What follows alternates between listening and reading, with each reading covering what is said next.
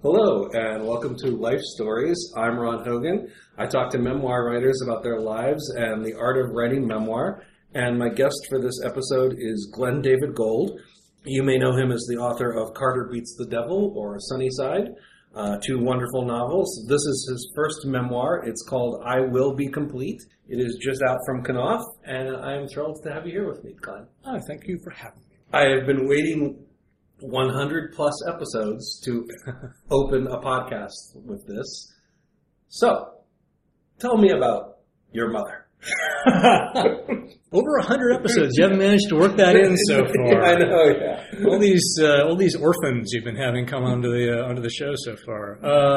So I wrote a memoir, and it turns out to hinge on my relationship with my mom, which perhaps it'd be surprising to know I didn't know I was going to do that when I started writing the book. When you know how publishers here, Insider Baseball, your listeners may already know this or may not, but they have you write up a Q&A for publicity's sake. So one of the things is what misconceptions might people have about you? And my first misconception would be that I think about my mom a lot, because I probably know more and know less than most folks, but it just happened to be a very good organizing principle for a lot of the stuff that's happened in my life. There's actually a line towards the end of this book that jumped out at me where you talk about how historical fiction had been like a really good genre for you because nobody thinks historical fiction is autobiographical. Right. Which enabled you to actually take stuff from your life and essentially plop it into these historical narratives and work through it without anybody being the wiser for it. Yeah, it was easy, it turned out. I mean, if you put a different date in a different place in front of something and you change the names, it feels like historical fiction, even if you're describing the same emotional arc that people go through. What was it that prompted you to finally tackle this stuff directly? Not so much like finally is a weird word, because you've been grappling with this stuff for a very long time, it turns out, just not sharing it with the world. Yeah, well, I had kept trying to do it as fiction, and it kept failing. It was impossible. It was impossible for me to make the chaos of my life into something that felt fictionally valid in the sense that it held emotional weight and acuity. It always felt like parody or like a poorly observed parent rather than a very specifically observed parent. And so I think that I'd gotten to a place where I wanted to understand, well, here, let me cut through all that. Look, it's you and you guys. Let me give you the truth. I was in therapy, and in therapy, I'd kind of gotten to a place where I realized, oh, now I understand. The stuff that had been bothering me for so much that I didn't have a good explanation for, it was like, actually, I'm happy and I'm relaxed, and I can look at the facts of my life without them feeling too hot to handle. I think that what happens a lot when you go through trauma is that there's certain things that you feel if you actually look directly at them, you'll be torn to pieces. And I didn't feel that way anymore. And so I was curious, all right, now that I don't feel that way anymore, what is it actually like to get out all this jigsaw puzzle and try to put it together? And in terms of that jigsaw puzzle, you don't say so explicitly in the memoir, but pretty big theme of this book is that Philip Larkin was right in terms of the famous line about, they fuck you up, your mom. Oh, that one, yeah. So, yeah, I'm horribly illiterate in a lot of ways. But, yeah, okay. So, for me, I would say what I took away as prize in writing this was how little of the damage that my parents did had much to do with me. I really feel that they damaged their own lives, and just like, it was like, that was where the explosion happened, and anybody who happened to be staying too close to it might have gotten injured by it.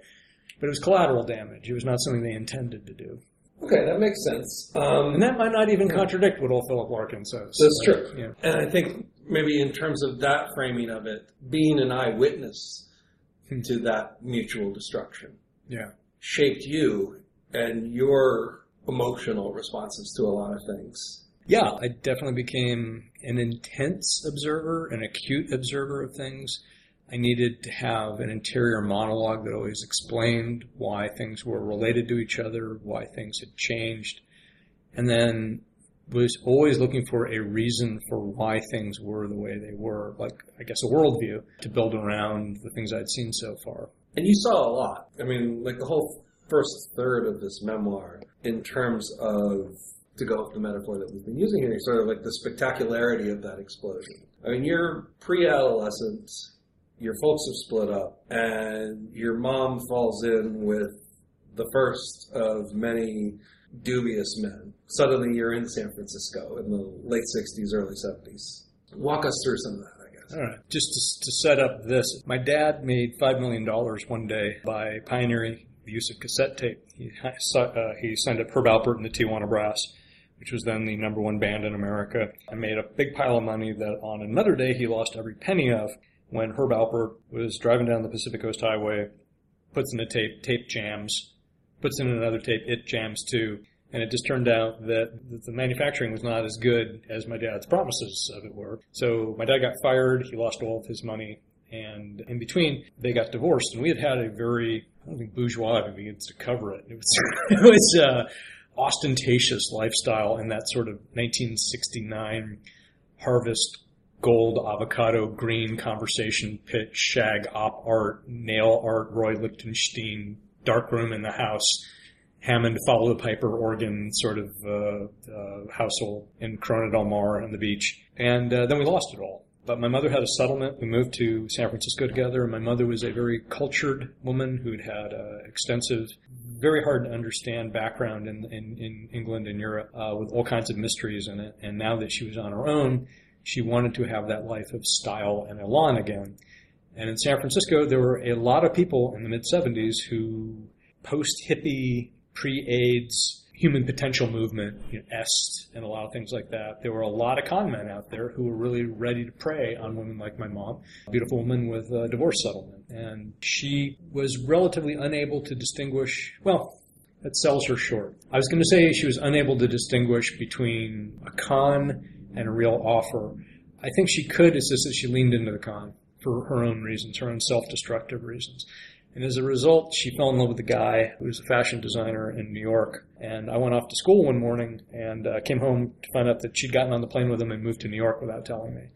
So I lived on my own on and off for about 4 months. There's probably no point at which I was alone for longer than about 2 weeks. Adults came in and came out, but they weren't exactly helicopter parents, exactly. Let's just sort of see the helicopter going far away. And then I got myself together by going to boarding school. I applied to boarding school, went there, and then spent a lot of time trying to build my own family. I worked in an independent bookstore. Am I going too far? As far as you want to go. Okay, all right. This is sort of the general thing of the book. So I worked in an independent bookstore when I was 19 with a bunch of freaks and very talented writers and artists and painters and dancers and a guy who had imaginary children. And the imaginary children wrote me letters, and that's kind of how I learned about being a fiction writer. And then when I was in my later 20s, I fell in love with a woman who I thought I was going to marry. As far as I can tell, it was the same week that my mother met a guy she called her soulmate, who was a illiterate crystal meth addict, who was a little bit older than I was. He was very violent. So the end of this book is actually about trying to find some place to stand back a little bit and have some autonomy from difficult family members. I think there's probably a way to do that in fiction, but for me, the most vivid possible way was to get as dirty and gunky as possible with all my emotional reactions to very specific things.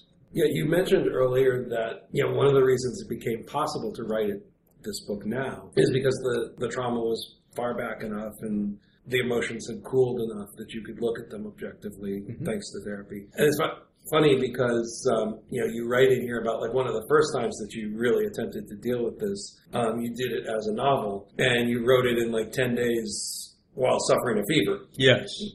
So I was, say about 25, 26, 27, something like that. I was in a declining relationship with my girlfriend at the time, and she was out of town. I started to have this agony overcome me, and it turned out to be a kidney stone. And I had 4 or 5 days trying to pass the kidney stone. This is pre-laser time where you just basically had to wait for it to come out and piss through a strainer. And as I was agonizing over it, I thought, oh my God, what if I die? What if I die?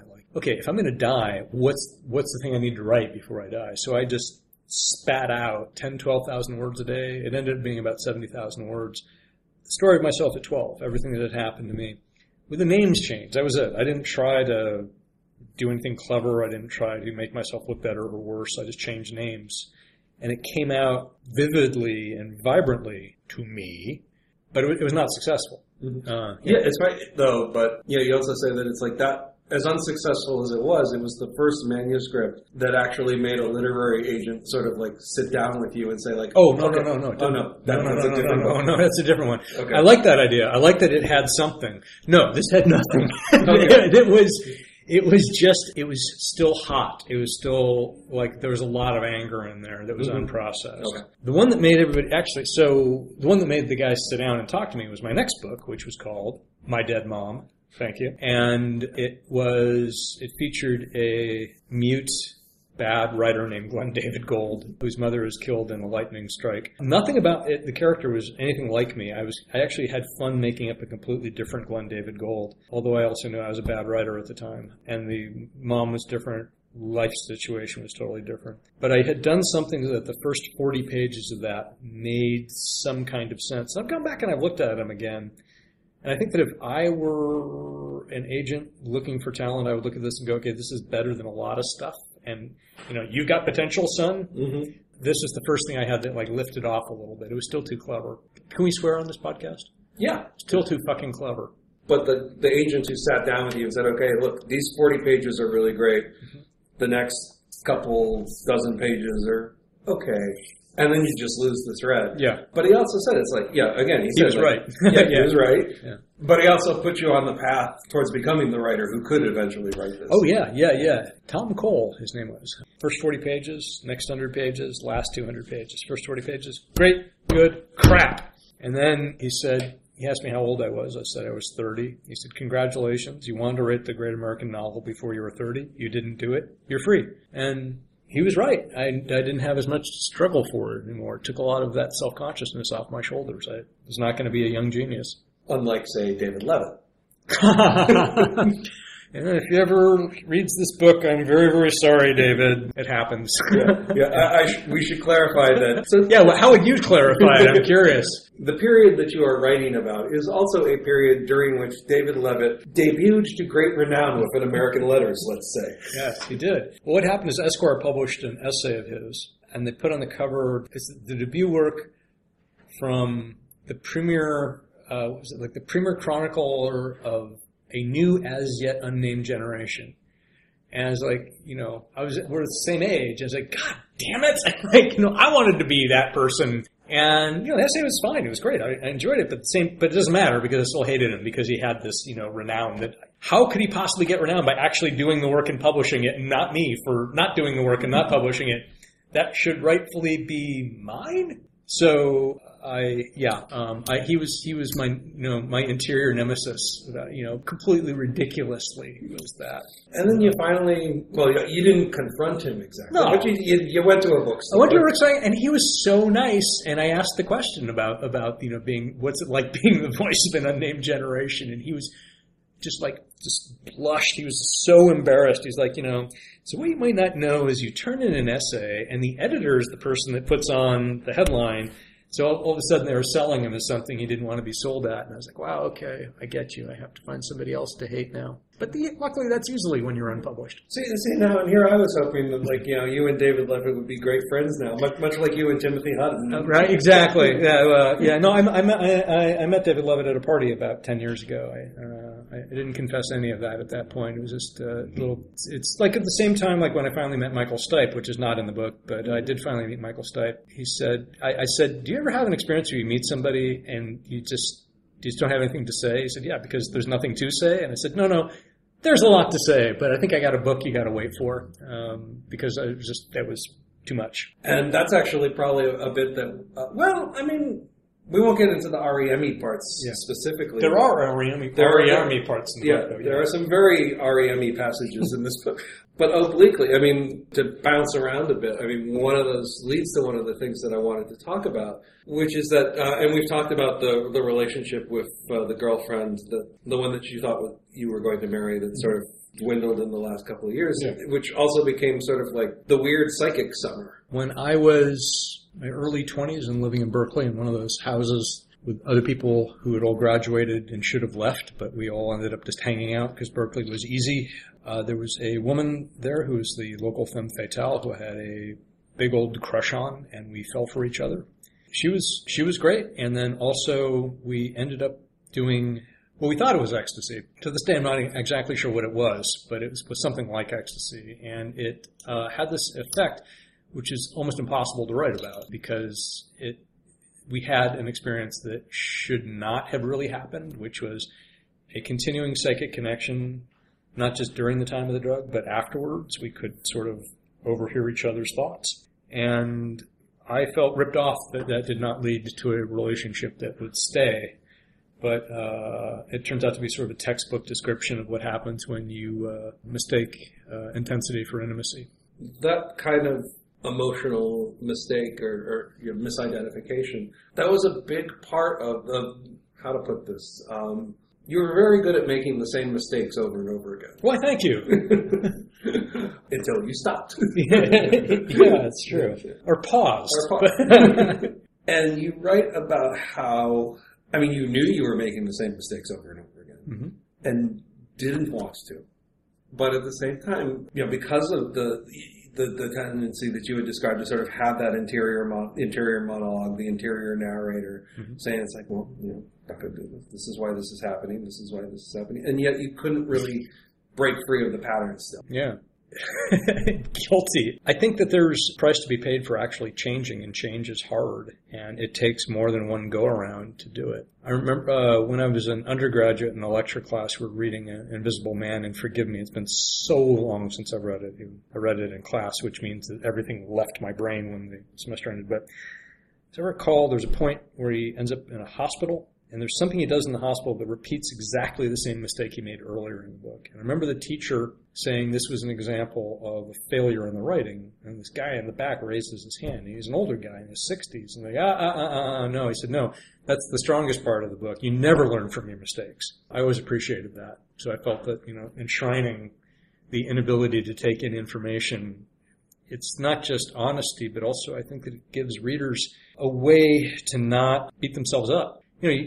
People who buy self-help books, I think sometimes think that there's, oh my God, I didn't make it to step 3 yet, and but it's a circle. You keep on going back to the same place over and over again, particularly with trauma when it's hard to get out of that phase. And so, yeah. And one of the things that you've realized is that although this is a very unique story in its details, and it's a great story, and everybody should go out and read it because it is very unique. Let's emphasize its specialness in that regard. The more you talk about it with other people, the more you came to realize that other people have fucked up relationships with their parents as well. Boy, howdy. Yeah. That you weren't the freak that you thought you were necessarily. No, well, I always felt like there were other people out there that had similar things happen, but didn't have an avenue for knowing how to discuss it. So, like, for instance, neither of my parents are bad people. I mean, they're not monsters in any way. There's no smoke and gun as far as like some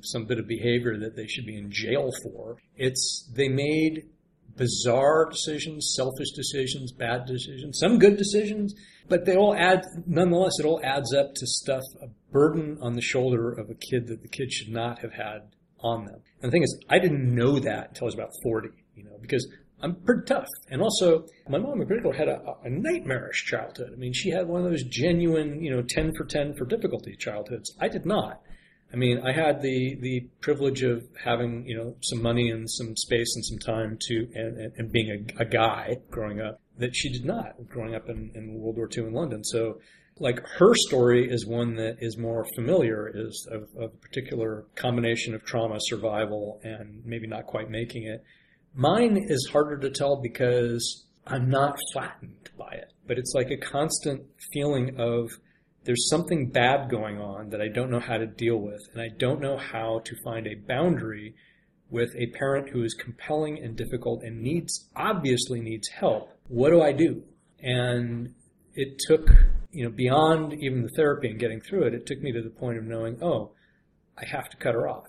Yeah, and that's the thing. It's like, I don't want to say there's no happy ending here, but it's not going to be the happy ending where, we all work out our issues and are able to come together as a big happy family once again. Yeah. I mean, I noticed a lot of memoirs are either, and it's the thing that frustrated me about The Glass Castle, which is a brilliant book, which is really well written, is at the end she forgives everybody. I'm like, wait a minute, hold on, time out. I have a different opinion here.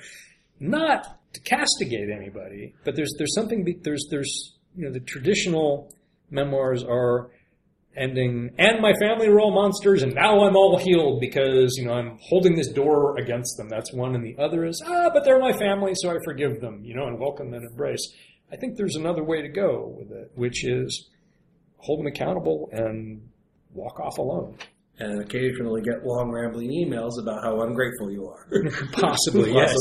Yeah. Which raises a good question. I mean, your father, you mentioned in the acknowledgments, has read drafts of this. Yeah. Has your mom seen this at all? I don't know. No, we are not in touch. Okay. You have been able to maintain that connection with your father to. Yeah. I live near him too, and he's 87. He has Parkinson's. He's had a brain tumor and stuff, and he was struggling a little bit physically, but I think the book was kind of a shock for a while, and then he's come to very much feel, as he says, he feels he comes across as a benign putz. Okay, I think that's about right. Yeah, no, we're okay. You mentioned just now the sort of the two types of family memoir outcomes, and I mentioned that I should ask, as you were trying to struggle through this material for the time where you were like, okay, this time I'm going to do it. Yeah. Were there memoirs where you were able to sort of see a model or a roadmap for what you wanted to do? It's a really good question. No. I read a lot of memoirs and I got tired of a lot of memoirs. And it probably has very little to do with their actual quality and everything to do with it. I was looking at them as if they're the ingredients in a recipe I was going to make, and just sort of casting out, this chard is old, this is bitter, because I had a specific thing I wanted to do and I wasn't seeing it anywhere. There's plenty of memoirs that I love. God, Christian Hirsch's Rat Girl. I just found a box of books again. I saw it at the top. I was like, wow, I got to read that again. Have you read her? No, I haven't read that one. Do you know what that is? No. So Kristen Hirsch from Throwing Muses. Oh, okay, yeah. Yeah. So it's been a while, so I'm shaving off the edges of the truth here. But so she's 15, bicycle accident, goes into a coma, comes out of the coma with music in her head, kind of this raucous music that she does not know how to play. So she forms a band to play the song she hears in her head, which turns out to be Fish. And then once they've got that played, the song's gone. And a couple days later, another song comes into her head. And it's madness, maybe? It's sort of hard to tell.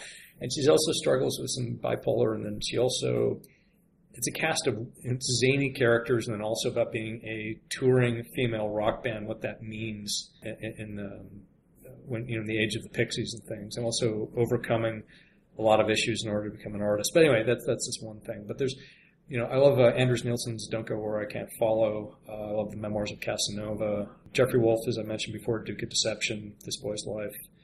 And for all the ways I argued with it, I thought Glass Castle was really good. My Father's Castle, My Mother's Glory, or It's My Mother's Castle, My Father's Glory by Marcel Pagnol. Those two books are brilliant, genius, light, wouldn't change a word of them. But again, they weren't inspirational for me in any way. I had more, I'm not even sure if this is true, if I had fictional role models, but I knew that I needed to use tools of fiction to make this book better because it really blew. It was a terrible manuscript for a long time. And it wasn't really until I started shaping it like a work of fiction that it made more sense. How would you describe how that process? So after I had a draft of each volume, it was 3 volumes in here in this book. To me, it's 3 separate books. Knopf wanted them being under one cover, which I'm fine with. But when I finished each book separately, I would reread it and say, okay, if this was a novel, who's the protagonist? What does the protagonist want? What are the obstacles? What are the outcome? And storyboard it. And that changed the shape of it somewhat. It didn't change any of the events, but it changed the amount that I analyzed or the amount of emphasis I gave to each event. So I could kind of feel the rising and fall as if it was a novel. And okay, right here, spend a little more time focusing on this. I can cut these scenes out entirely because they don't actually move that narrative forward anymore. And, made everything about a third shorter. And it was mostly a matter also of making myself a character, which I was profoundly uncomfortable with until Rob Spillman shoved me in front of the Situation in the Story by Vivian Gornick, which is about the difference between journalism and writing memoir and how you cannot write an objective memoir. You cannot be a floating eye. You can't let the reader do the work, which is all the stuff you kind of learn in journalism. You actually have to be a thumb on the scale and get comfortable with it. And that's when things started to get livelier. People started to have more of a reaction to it, when I was willing to put my smart-ass, somewhat jerkish, self-obsessed, but funny, observant self in there. It started to feel more like a book to people. Now, you had mentioned way back at the beginning that it became possible to do any of this writing, after the therapy, after the process. Clearly, like a lot of life changes had already occurred before you dove into the writing. Mm-hmm. Did the writing then, because you had already had this transformation, were you just able to, okay, now I can do the writing, or did the writing itself set off another round of transformations? I see. Life imitate art, imitate life, imitate art, imitate life. Yes. I think I became a more confident writer because of writing. Okay. Yes. I think that, my previous novels, I'm really good at structure. I know how to set a scene. I know how to deceive. And I know the superstructure of the book as well as structuring a scene. I was not as adept with that sort of Chekhovian interior. Character feels 30% this way, 60% that way, and 10% they don't know kind of overlap of things. And now I feel a little bit more confident with that messy interior than I did before. And is that something you can take back to your fiction? Now that I've cheated on fiction, can I bring it back? I think so. Yeah, actually. Yeah, there's one short story I wrote for Zizova while I was writing the memoir that was sort of a prototype piece of what fiction would look like on the other side of that. And it feels much more like parsing the 48 different versions of I'm fine. You are fine. I'm more than fine, yeah. Yeah, I'm in a really good spot. It's weird because, the entire world is falling to pieces. Everybody, we know this, but just like on my own personal micro dot, I'm good enough that I spend most of my, homelessness in LA is a big issue. I'm trying to figure out exactly what to do to be the most efficient and helping out with that. I need to comfort the afflicted at this point. I'm pretty well taken care of. Which is actually something that, you don't really address that in I Will Be Complete at all, because that's not what this story is about. This story is about young, struggling, fucked up Glenn David Gould. So you don't even start writing Carter Beats the Devil in this book. No. But Volume 4. Yeah, because I was going to say, there's a transformation. The writer who came out of that experience is a much different person than the one who lives through all of this. Yeah, I think what you get in the last pages of me at UC Irvine, when I've just gone back and seen my old doctor, my old therapist, that's like day one of me writing Carter right there. There was some overlap. This was the person who would become capable of doing that. Yeah, I feel like I left off at that point where I don't think you'd be the person who's just had those revelations, had those conversations, is internalizing them. I don't think you'd be surprised if that person sat down and a couple days later said, morning after the president's death. It would make some sense, I think. Well, in order to understand what that all means, you're going to have to read I Will Be Complete. And you should read I Will Be Complete. I was joking on Twitter before I came in to sit down. I keep wanting to call it I Shall Be Complete, because then I can sing it to the band. If Stan Lee wrote it, it would be called I Shall Be Complete. It's I Will Be Complete by Glenn David Gould, just out from Knopf. Isn't that a pretty cover, too? It's a gorgeous cover, too. You won't be able to miss it out there on the bookshelves. You've been listening to Life Stories. I'm Ron Hogan. And if you've enjoyed this episode, then you should go onto iTunes and throw a bunch of stars on it and give it a really nice review. It makes it that much easier for other people to find it when they do the searches and all. And you can subscribe as well, and then you'll find out whenever new episodes come up online. Thanks for joining me and Glenn David Gould for this conversation. I hope you'll be able to join us again for another conversation soon. Thanks. Take care.